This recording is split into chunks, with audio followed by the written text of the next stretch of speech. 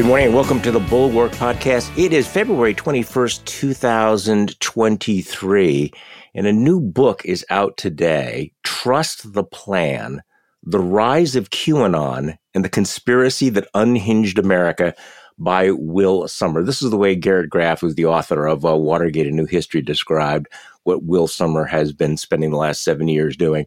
Will Sommer all but invented serious cultural reporting on the far right, inhabiting the worst corners of the internet so that the rest of us could understand them. And his new book on QAnon serves as a vital roadmap to one of the strangest and most disturbing movements of modern politics.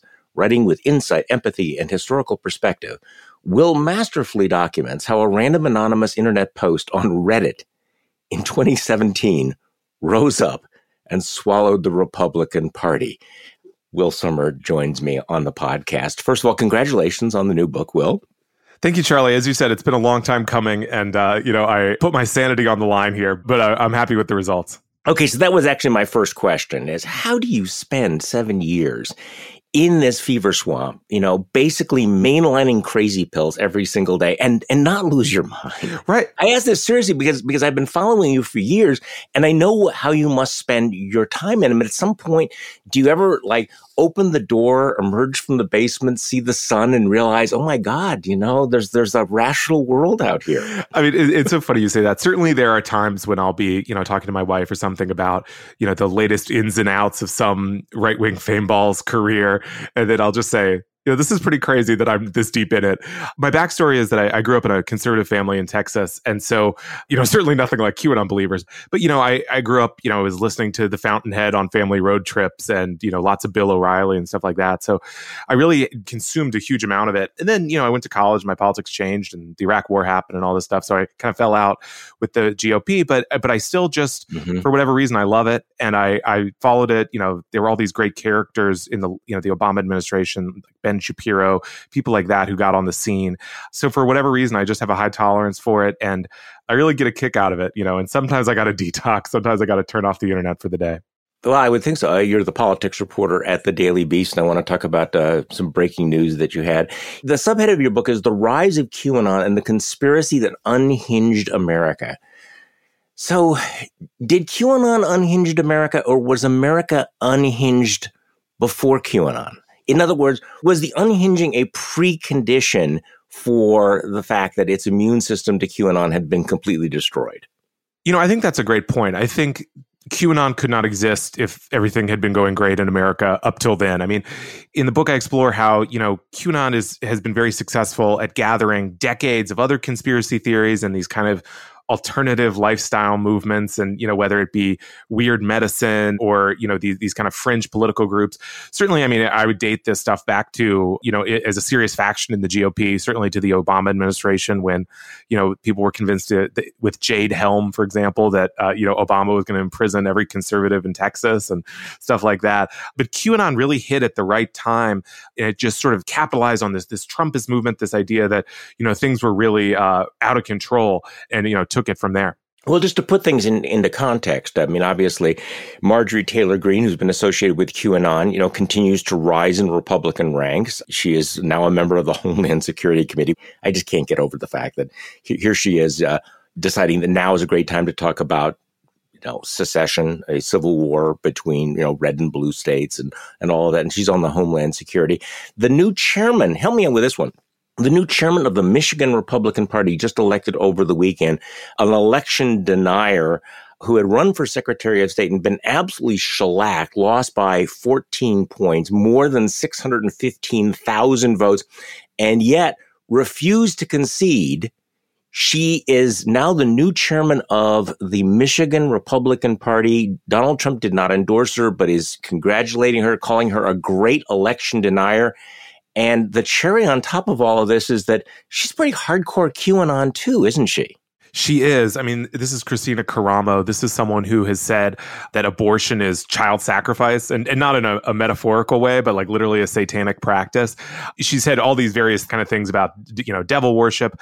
But for me, the most interesting thing about her is that she was part of this coalition of QAnon believers who ran for secretaries of state office across the country in 2022, basically with the idea that it's time we control elections because these Democrats keep stealing them. But the interesting thing is this group was put together by a guy who's basically a kind of a down on his luck PI out in Washington State, but they believe that he's JFK Jr. in disguise. Oh my. So she appeared at this QAnon convention with him in Las Vegas. And then they were saying, we gotta take back the country. QAnon's going to do it. So now this is the person who's running the Michigan GOP. The other thing is, that election to run the party came down between her and another really prominent election denier. So it's not as though the rational faction just narrowly lost. No, the rational faction was headed up by the guy that lost by 9 points for attorney general, but apparently, committed the cardinal sin of actually conceding the election. And now that shows how weak you are if you actually concede the election. You should be more like her, who loses by 15 points or 14 points and refuses to concede. The reason I'm bringing this up, because this is an important thing, I think, for people who have not immersed themselves in all of this, is that it's easy to hear some of these really, really crazy stories out there and think, well, okay, that's just the fringe. But the phenomenon that we've seen over the last 7 years, or maybe you could say the last 20 years, has been the way that fringe crazy ideas move from the far reaches of the fever swamp and become mainstream. I mean, this is part of the problem, that ideas that we might have just simply shrugged off as, your crazy uncle over there, now suddenly are very, very influential in the Republican Party. So when we're talking about QAnon, and I want to talk about QAnon specifically, but also conspiracy theories, you note that conspiracy theories had been gaining ground in the Republican Party since Obama was elected. But there's a long history, right, of conspiracy theories on the right. You go back to 1964, you have Richard Hofstadter writing about the paranoid style in American politics. You go back even further than that, into the protocols of the Elders of Zion, people who have toyed with conspiracy theories. So, I mean, there's a long history, right, of people who believe they have the secret knowledge. And it's played a bizarre role on the right. You had the John Birch Society back in the 1960s. So put this into context for me. How is QAnon, how does it relate to this longer history of conspiracy theories, and what makes it distinctive? Or is it just the latest iteration of what, Bill Buckley had to wrestle with in 1963? It's interesting. I think it's both in some ways. I think it's sort of a culmination of decades of conspiracy theories, and also it has something unique about it. So, a lot of folks probably know this, but QAnon started in 2017 with this figure named Q, who was doing these anonymous kind of cryptic posts like Hillary Clinton will be arrested by the end of the month, stuff like that. And it grew from there. And so it kind of created this whole worldview where Donald Trump is at war with this pedophile cabal of Satanists who run the Democratic Party, and he's going to arrest them all and execute them, and then we'll live in a utopia is kind of the short form of it. But the genius of QAnon is that because it has this kind of superstructure, the clues, this guy named Q who, maybe it's Michael Flynn, they think, or maybe it's Donald Trump himself. So because of this, it can kind of suck in just decades of conspiracy theories. And because it's so vague, you can get whatever you want out of it. I talked to a guy who was a big JFK assassination guy. And so suddenly when he sees QAnon, he thinks, okay, all this stuff I know, this is what it's been leading up to, is this kind of utopian moment of QAnon. And so in that way, the QAnon manages to, it's sort of the academic term is a super conspiracy. So it fits all of these other ones within that umbrella. So for someone who, let's say during the Obama administration, you're looking at Jade Helm, you're looking at the birther stuff, and you're saying, well, why are all these kind of individual things happening? These weird conspiracy theories, that Glenn Beck might be talking about. Why is this happening? And then Q says, this explains it all. This is the code. Exactly. And rather than just kind of sitting on our hands and posting on message boards on Free Republic or what have you, this is what we can do something about it. We can tell people, and then someday this great moment's going to happen and we'll get revenge on our enemies. All right. So the ground had been laid for all of this. And you talk about the rise in 2017. By then, Donald Trump was already president of the United States. I mean, he'd ridden to power by by trafficking and pushing conspiracy theories, right? I mean, about, Obama's birthplace, about Ted Cruz's father being involved in the assassination of JFK, Marco Rubio's eligibility for office. So you describe him as, as Trump became the conspiracy theorist in chief, and you write that his outlandish lies gave his fans permission to dive headlong into conspiracy theories themselves. This is interesting because sort of it's out there, the ground has been laid, but it was as if Trump gets into office and has this key and he unlocks the door, and you see a permission structure to believe the most batshit crazy ideas out there. That's exactly right. I mean, during the Obama administration, we can look at a lot of these conspiracy theories just kind of building up, but still, I think the average mainstream Republican would say, "Oh, it's a little crazy to me." And then you have a Trump who rode to power on birtherism, essentially, who says, "Oh yeah, that stuff's real." Also, as you said, I mean, Ted Cruz's dad shot JFK, all this really crazy stuff. So then people who I think for emotional reasons might be drawn to conspiracy theories because, it feels true. It feels true that Hillary Clinton is eating kids in a basement in a Washington pizzeria. It feels true that these, Democrats who are so liberal on... It feels true. Exactly. And then suddenly, he makes it socially acceptable to believe that.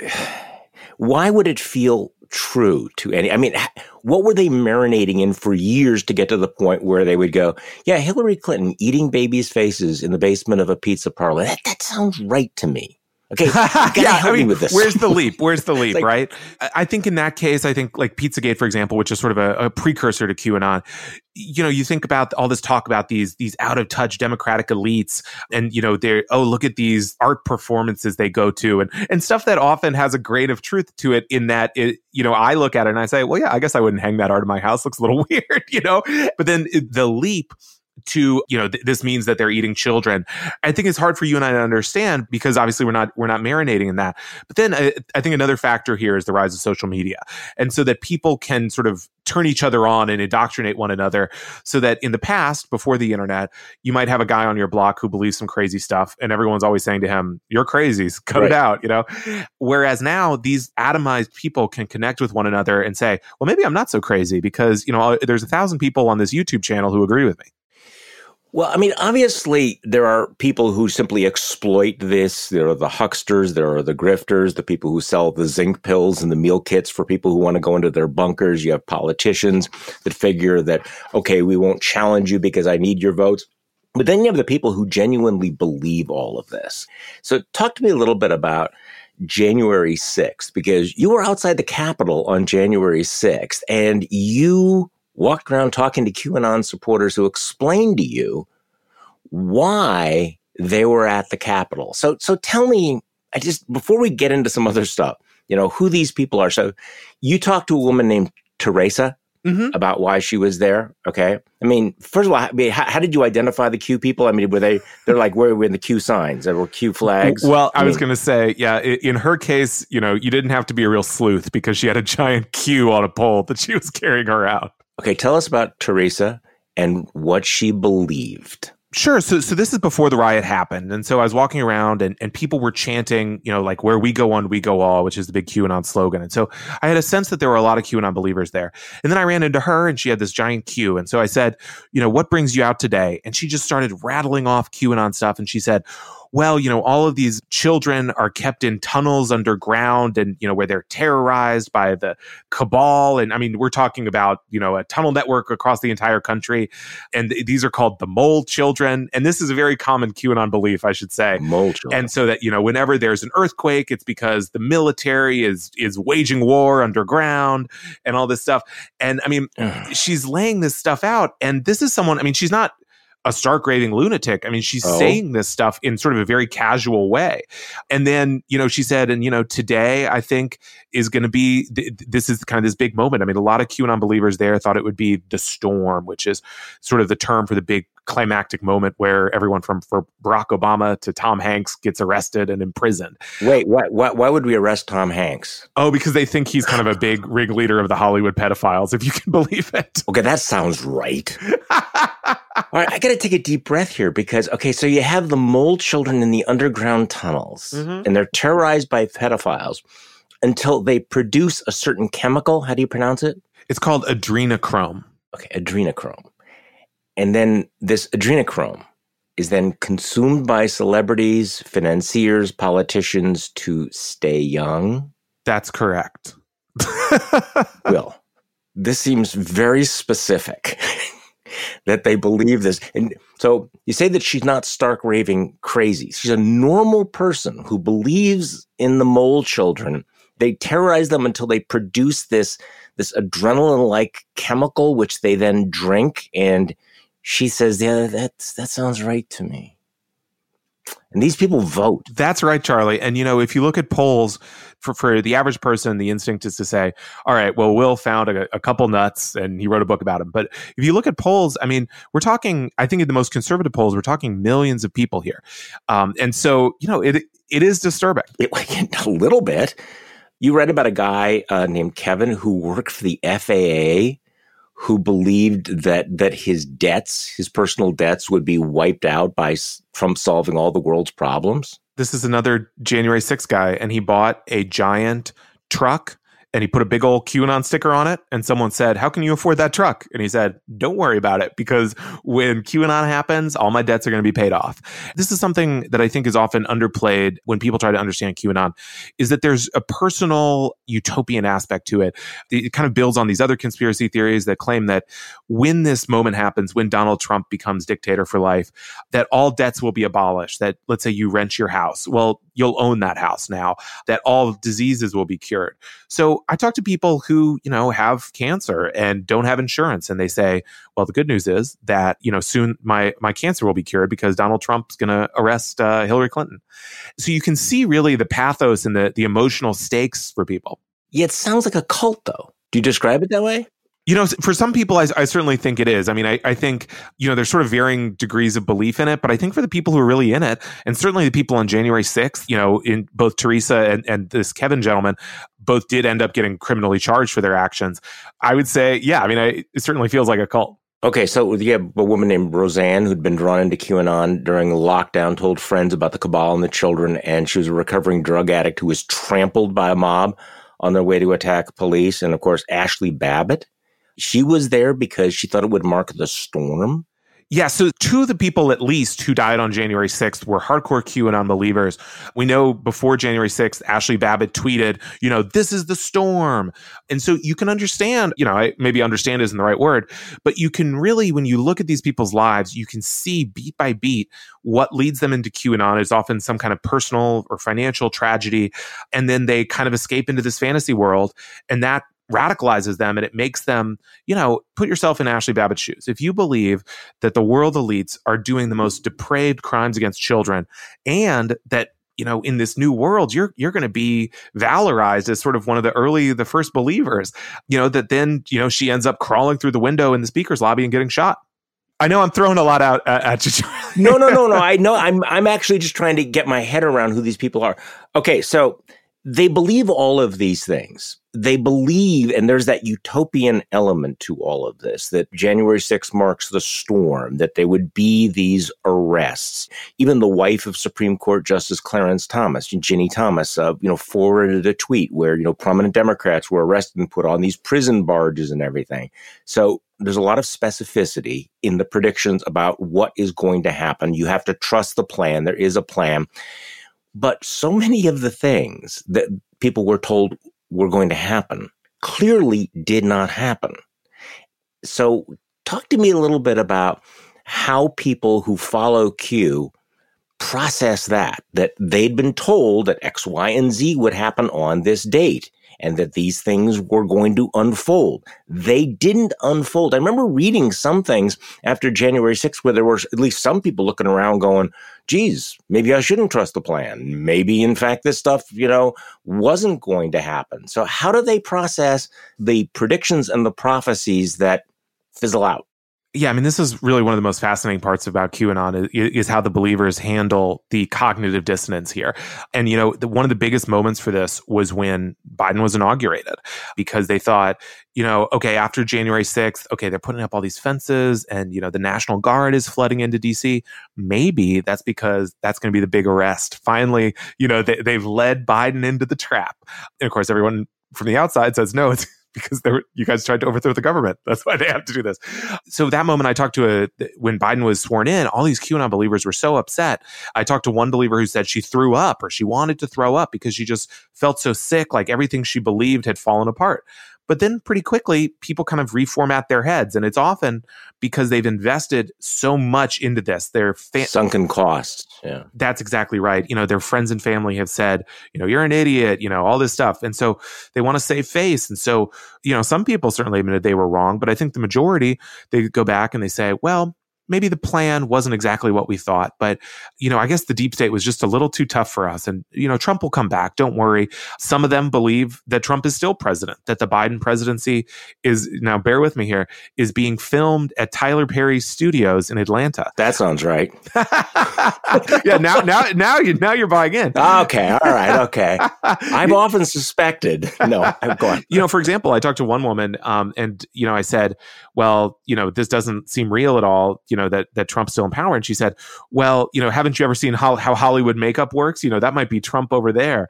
And so they really keep inventing more things, or they tell themselves, well, maybe the plan as Q laid it out to us isn't real.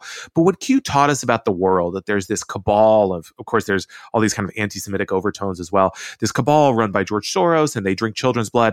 That is real. So maybe he just kind of like laid it out for us. And then the real thing is going to happen in the future. And we just kind of have to keep the faith.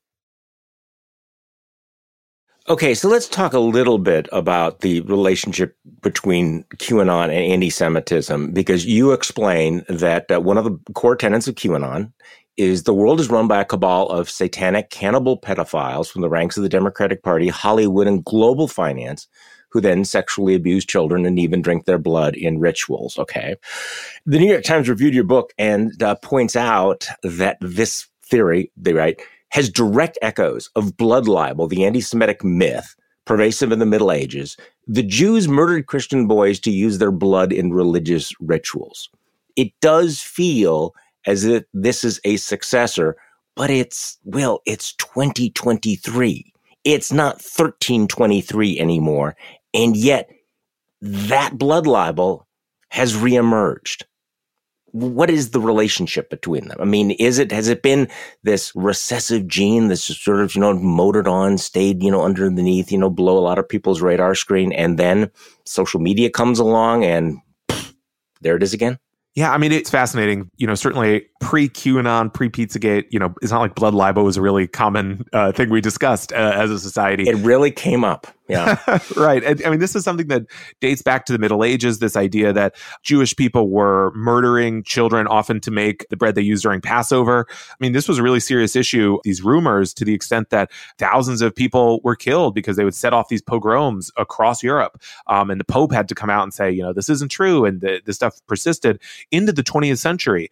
This was really revived, as you said, I mean, around the time of QAnon, when you really dig in on the so-called evidence that this is true, it is some random neo-Nazi who wrote something in the 90s, and that they're saying, well, this guy wrote about it. And, of course, he's drawing on the protocols of the Elders of Zion and stuff. And so, QAnon believers often say, oh, no, this isn't anti-Semitic. It's just coincidental that, all our targets are in Hollywood or in banking. And, it's George Soros and all these other prominent Jewish people. So one of the strangest parts of your book, and there are many strange parts, is the role that Hunter S. Thompson may have played in all of this. Now, people need to bear with me here. In fact, the New York Times review points out that you explain that Thompson wrote in Fear and Loathing in Las Vegas, which at one time was one of my favorite books, this gonzo psychedelic classic. He wrote about this rare drug called adrenochrome. Right? Something you only could get from a living body. And he said, it makes, pure mescaline seem like ginger beer and everything, and how it was, he wired. But it was fiction, right? I mean, when Hunter Thompson wrote about it, he was making it up. So do you think that the Q people got it from that book and like, this is true, this is really going on? Absolutely. That's 100% where they got it. adrenochrome is a real thing, and it occurs in the brain. It's just kind of a, as the Times Review says, it's more sarsaparilla than whiskey. And it's just kind of a random substance. You can get it from exposing adrenaline to oxygen. It's just not that big a deal in the real world.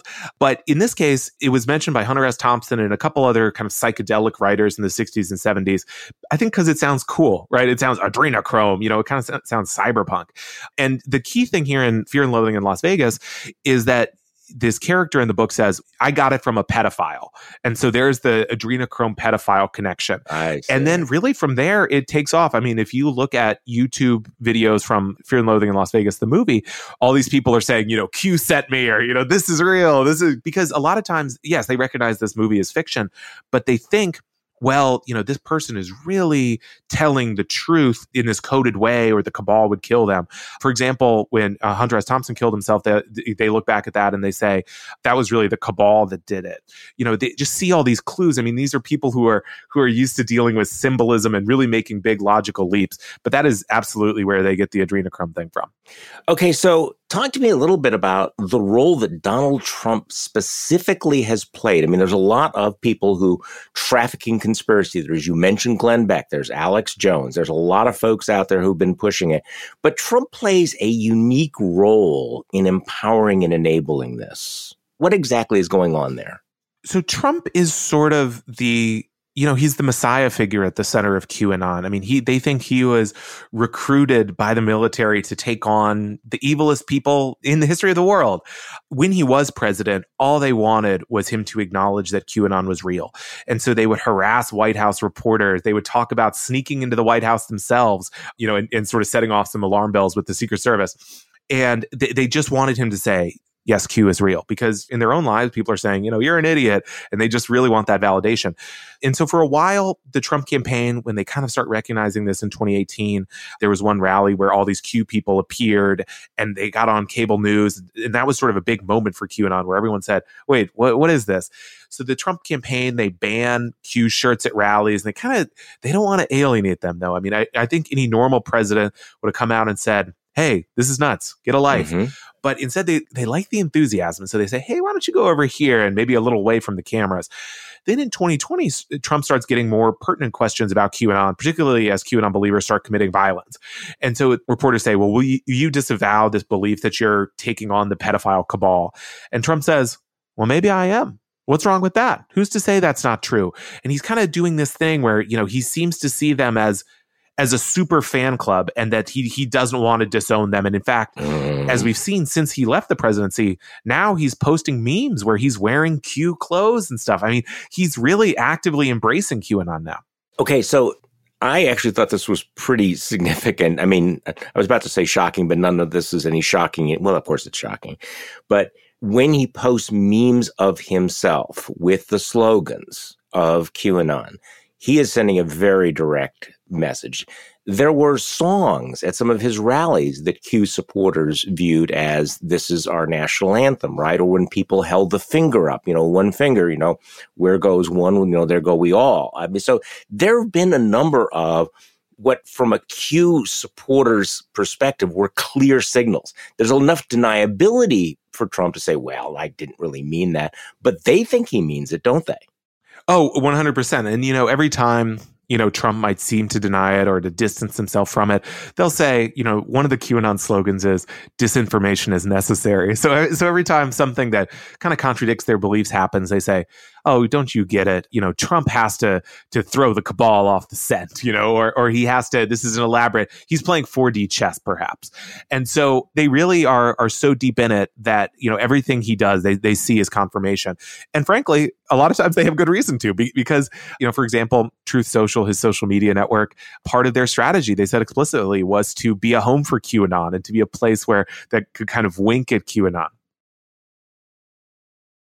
You write about the families that have just been torn apart by all of this. And I think that a lot of people listening to this can identify with the way that the politics of the last decade has, in fact, destroyed friendships, destroyed relationships, but QAnon has been particularly toxic. I mean, you talk about, the everyday stories of families torn apart because of QAnon, not necessarily involving the rioting at the Capitol or accepting a fascist takeover, right? I mean, this is a story of, bonds destroyed, parents, siblings, spouses, just completely floored by the fact that they have family members obsessing over the storm. Let's talk a little bit about that, because this is not just happening out there. It's infiltrated so much of culture that these families have been just torched by this. Yeah, I mean, it really is one of the greater tragedies of QAnon. Just this way that, just randomly, someone really close to you can get turned on to QAnon in a lot of different ways. And then it becomes kind of this battle to then indoctrinate the person who doesn't believe in QAnon. Because if you look at it from the QAnon believer's perspective, this is the most shocking thing in the world. And you want the person you love to be saved. You want them to believe in it too. And then you start to wonder, well, if my wife doesn't believe in QAnon, does that mean that, is she working for the cabal, or has she been brainwashed? And so these families, on the lesser side, it just becomes this endless argument. I followed this family in the book. Their adult son gets into QAnon, and suddenly he's telling his dad, Tom Hanks, that guy's going to get arrested soon. And the dad is like, what is he talking about? And often these people, their lives are kind of derailed because, I don't have to go to work. I don't have to pay my debts because Q's going to happen soon. Or they don't want to vaccinate their children for any childhood illness because, that's a cabal plot. Oh. And so it's these various really tragedies where, sometimes it's a person who can seem a little eccentric already, and then they just go off the deep end. I'm just trying to imagine how you have a conversation with somebody who you're sitting around having a beer, around the pool, and somebody says, Tom Hanks is a pedophile with, children in caves. What is the reasonable response to that? Other than, are you out of your fucking mind? Yeah, and often that is the response. People ask me all the time, how do I get, my relative, my spouse, my son out of QAnon? I don't have an easy answer. I mean, the psychiatrists who have looked at this have said, well, just maintain the relationship, and sort of gently introduce stuff. But it's really hard, it's often this is a person who is sort of looking at the non-believer as kind of an idiot. They're saying, don't you see all this evidence, dummy? This father I talked to, he was like, my son is just condescending to me all the time because I don't believe in this crackpot theory. So how many people are we talking about? Is there any way to quantify this? We know that there are very prominent individuals who have played significant roles on the right in the Republican Party, but what are we talking about here? Are we talking about 400,000 or 500,000 people who believe this batshit crazy stuff, or what? I'm not trying to pin you down on a specific number, but what is your sense of how big this is right now in America? Sure. So in the United States alone, I would say it's easily over 10 million. Kill me. It is, the polls we see, the number is very conservatively, it's like 3 to 10% people will identify as QAnon believers. When you make it wider and say, do you believe that there's a global cabal that, abuses children and drinks their blood? That's higher. That's in the teens. And you look at these numbers and you say, oh, well, only 7% of people believe in QAnon. But it's a huge country, right? And so, I mean, that's more than some major religions in the United States. So we probably should have gotten to this earlier in the podcast, but I guess here's the question. I mean, there are a lot of these conspiracy theories floating around. QAnon is a specific thing because people believe that there is some anonymous guy named Q who has this code, who has the plan, who's totally wired in. Will, who is Q? So this is a great question. So it's never really been, I mean, that's sort of the ultimate question, right? So it's never been conclusively proven. I think the best evidence we've got, and it's really laid out well in this HBO documentary called Q Into the Storm that's on HBO Max. Yeah. So basically, Q starts on 4chan, which is sort of this anarchic, racist message board. And some guy starts saying, hey, I'm Q, right? And so for QAnon believers, they think maybe it's Michael Flynn, maybe it's Don Jr., maybe it's Dan Scavino. But in reality, it's most likely this kind of random guy in South Africa who started it. A guy named Paul Ferber, kind of a nobody, who was involved in conspiracy theories. Then he moves it onto another message board called 8chan. And then in what I think is the most believable explanation, the operators of 8chan, who are a father and son duo named Ron and Jim Watkins in the Philippines, they're Americans who live in the Philippines, they just steal it. They hijack it. And so these are truly some of the weirdest guys. And it's in this documentary. I mean, the father's involved in all these kind of sex online businesses. Okay. The son is very deep into kind of anime culture. And so basically all of the evidence, I would say, points towards them as running it to sort of draw more attention to 8chan, which of course then also became a big site for mass shooter manifestos and really kind of the scum of the internet. So that is who I would say is, they deny it, although sometimes Ron will say, oh, maybe it was me, kind of winking. I mean, he ran unsuccessfully for Congress in 2022. Sad. Yes. So these are some really weird guys.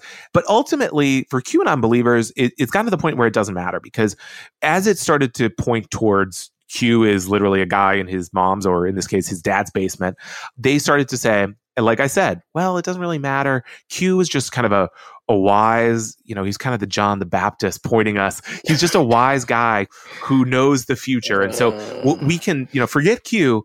I call it QAnon without Q. We kind of move forward into the future with what he taught us, and we kind of abandon Q himself. Okay, so it's a guy from South Africa named Paul. It's taken over by this father-son team. What caused it to sort of jump the spark, going from a few message boards, read by incels, to this big thing? What happened for this to become big? I mean, because there's a lot of shit out there, right? Yes. I mean, on these men, not everything becomes big. So you got this guy sitting in his underwear, between video games, and he's coming up with this stuff. There's got to be hundreds of people, putting out that kind of shit on the internet. What was it about this? Who made it happen is what I'm getting at. Yeah, and really, Q wasn't even the first kind of fake leaker on 4chan. There were all these kind of predecessors who were saying, hey, I have all the information about Hollywood or the FBI. Right. And so within Q's case, it just was latched onto by a couple conspiracy theorists on YouTube who had their own kind of successful operations pre-Q, including a woman named Tracy Beans, who went on to hold a position in the South Carolina GOP.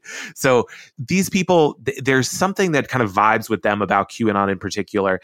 And they say, okay, let's take this. And they kind of create their own group, and they start really just hammering it out in ways that are much more approachable. So they start posting about it on Facebook. They're making YouTube videos. They're on Twitter. And so from there, a lot of QAnon believers have never really interacted with the posts on 8chan, where you kind of have to wade through all this anime and all this porn and all this stuff. And they just they get it in much more palatable ways. And that's where you have these kind of interpreters spring up. I call them in the book Q's priests, because Q's kind of this like occluded figure. And these people say, well, here's what Q's telling me. And of course, a lot of them are getting very rich in the process. Sort of like Delphi, the priests at Delphi, trying Exactly. to interpret all this. So you've had a hell of a run on this, because you've been writing about this for a while. And back in September, 2019, somebody else was mistaken for you. I mean, because they're aware of what you do. And the speaker, called out this person as you, and the audience turned on him and booed. So at one point, you shut down your social media accounts and you started disguising yourself when you went to the pro-Trump events. I mean, because they were after you for a while, weren't they? I mean, it's really intense. Still. Still. I mean, definitely I definitely got a home security system when I got a house. There's kind of varying degrees of it. Some of them kind of, I think, sort of see it as a game, or some people think that, well, Will Sommer, he's really working for the Q because that's why he writes about it so much. He's kind of getting the word out in a backdoor way. At January 6th, before the riot happened, I was walking around and someone goes, Will Sommer! And I was like, oh God. And it was a QAnon guy who wanted a selfie. Because, we're all in this together, man. Obviously, I declined. I certainly get my share of death threats. I went to this QAnon event in Dallas, and I grew out my beard, and I wore a hat and sunglasses, and I was kind of walking around, and then eventually Michael Flynn gets up there and he says, well, the problem is we got some reporters who snuck in. And I'm kind of looking around like, well, who would do that? And then I realize I'm kind of getting surrounded by members of their private security force. And then suddenly I'm getting bounced out. And so, it has been a very, very strange journey. As you said, there was this other one where I'm sitting there in the front row. I'm not in a disguise. And then they think some other guy's me. And they say, we all know that scumbag Will Sommer's here. He's right there. And then, some random QAnon guy they think is me. And he's going, no, it's not me. And they go, boo, get him.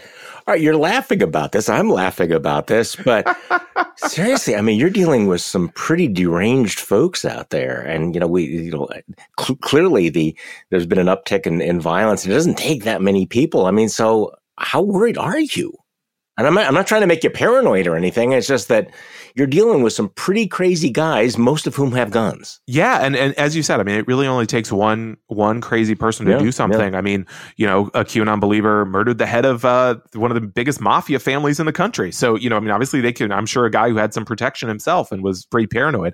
So, they can get you. Unfortunately, it's certainly something to be aware of. As you said, I mean, there's all this QAnon violence out there, which I get into in the book. There's a woman who kind of, unfortunately, this lawyer who kind of just crosses their radar, and they decide that she's an agent of the cabal.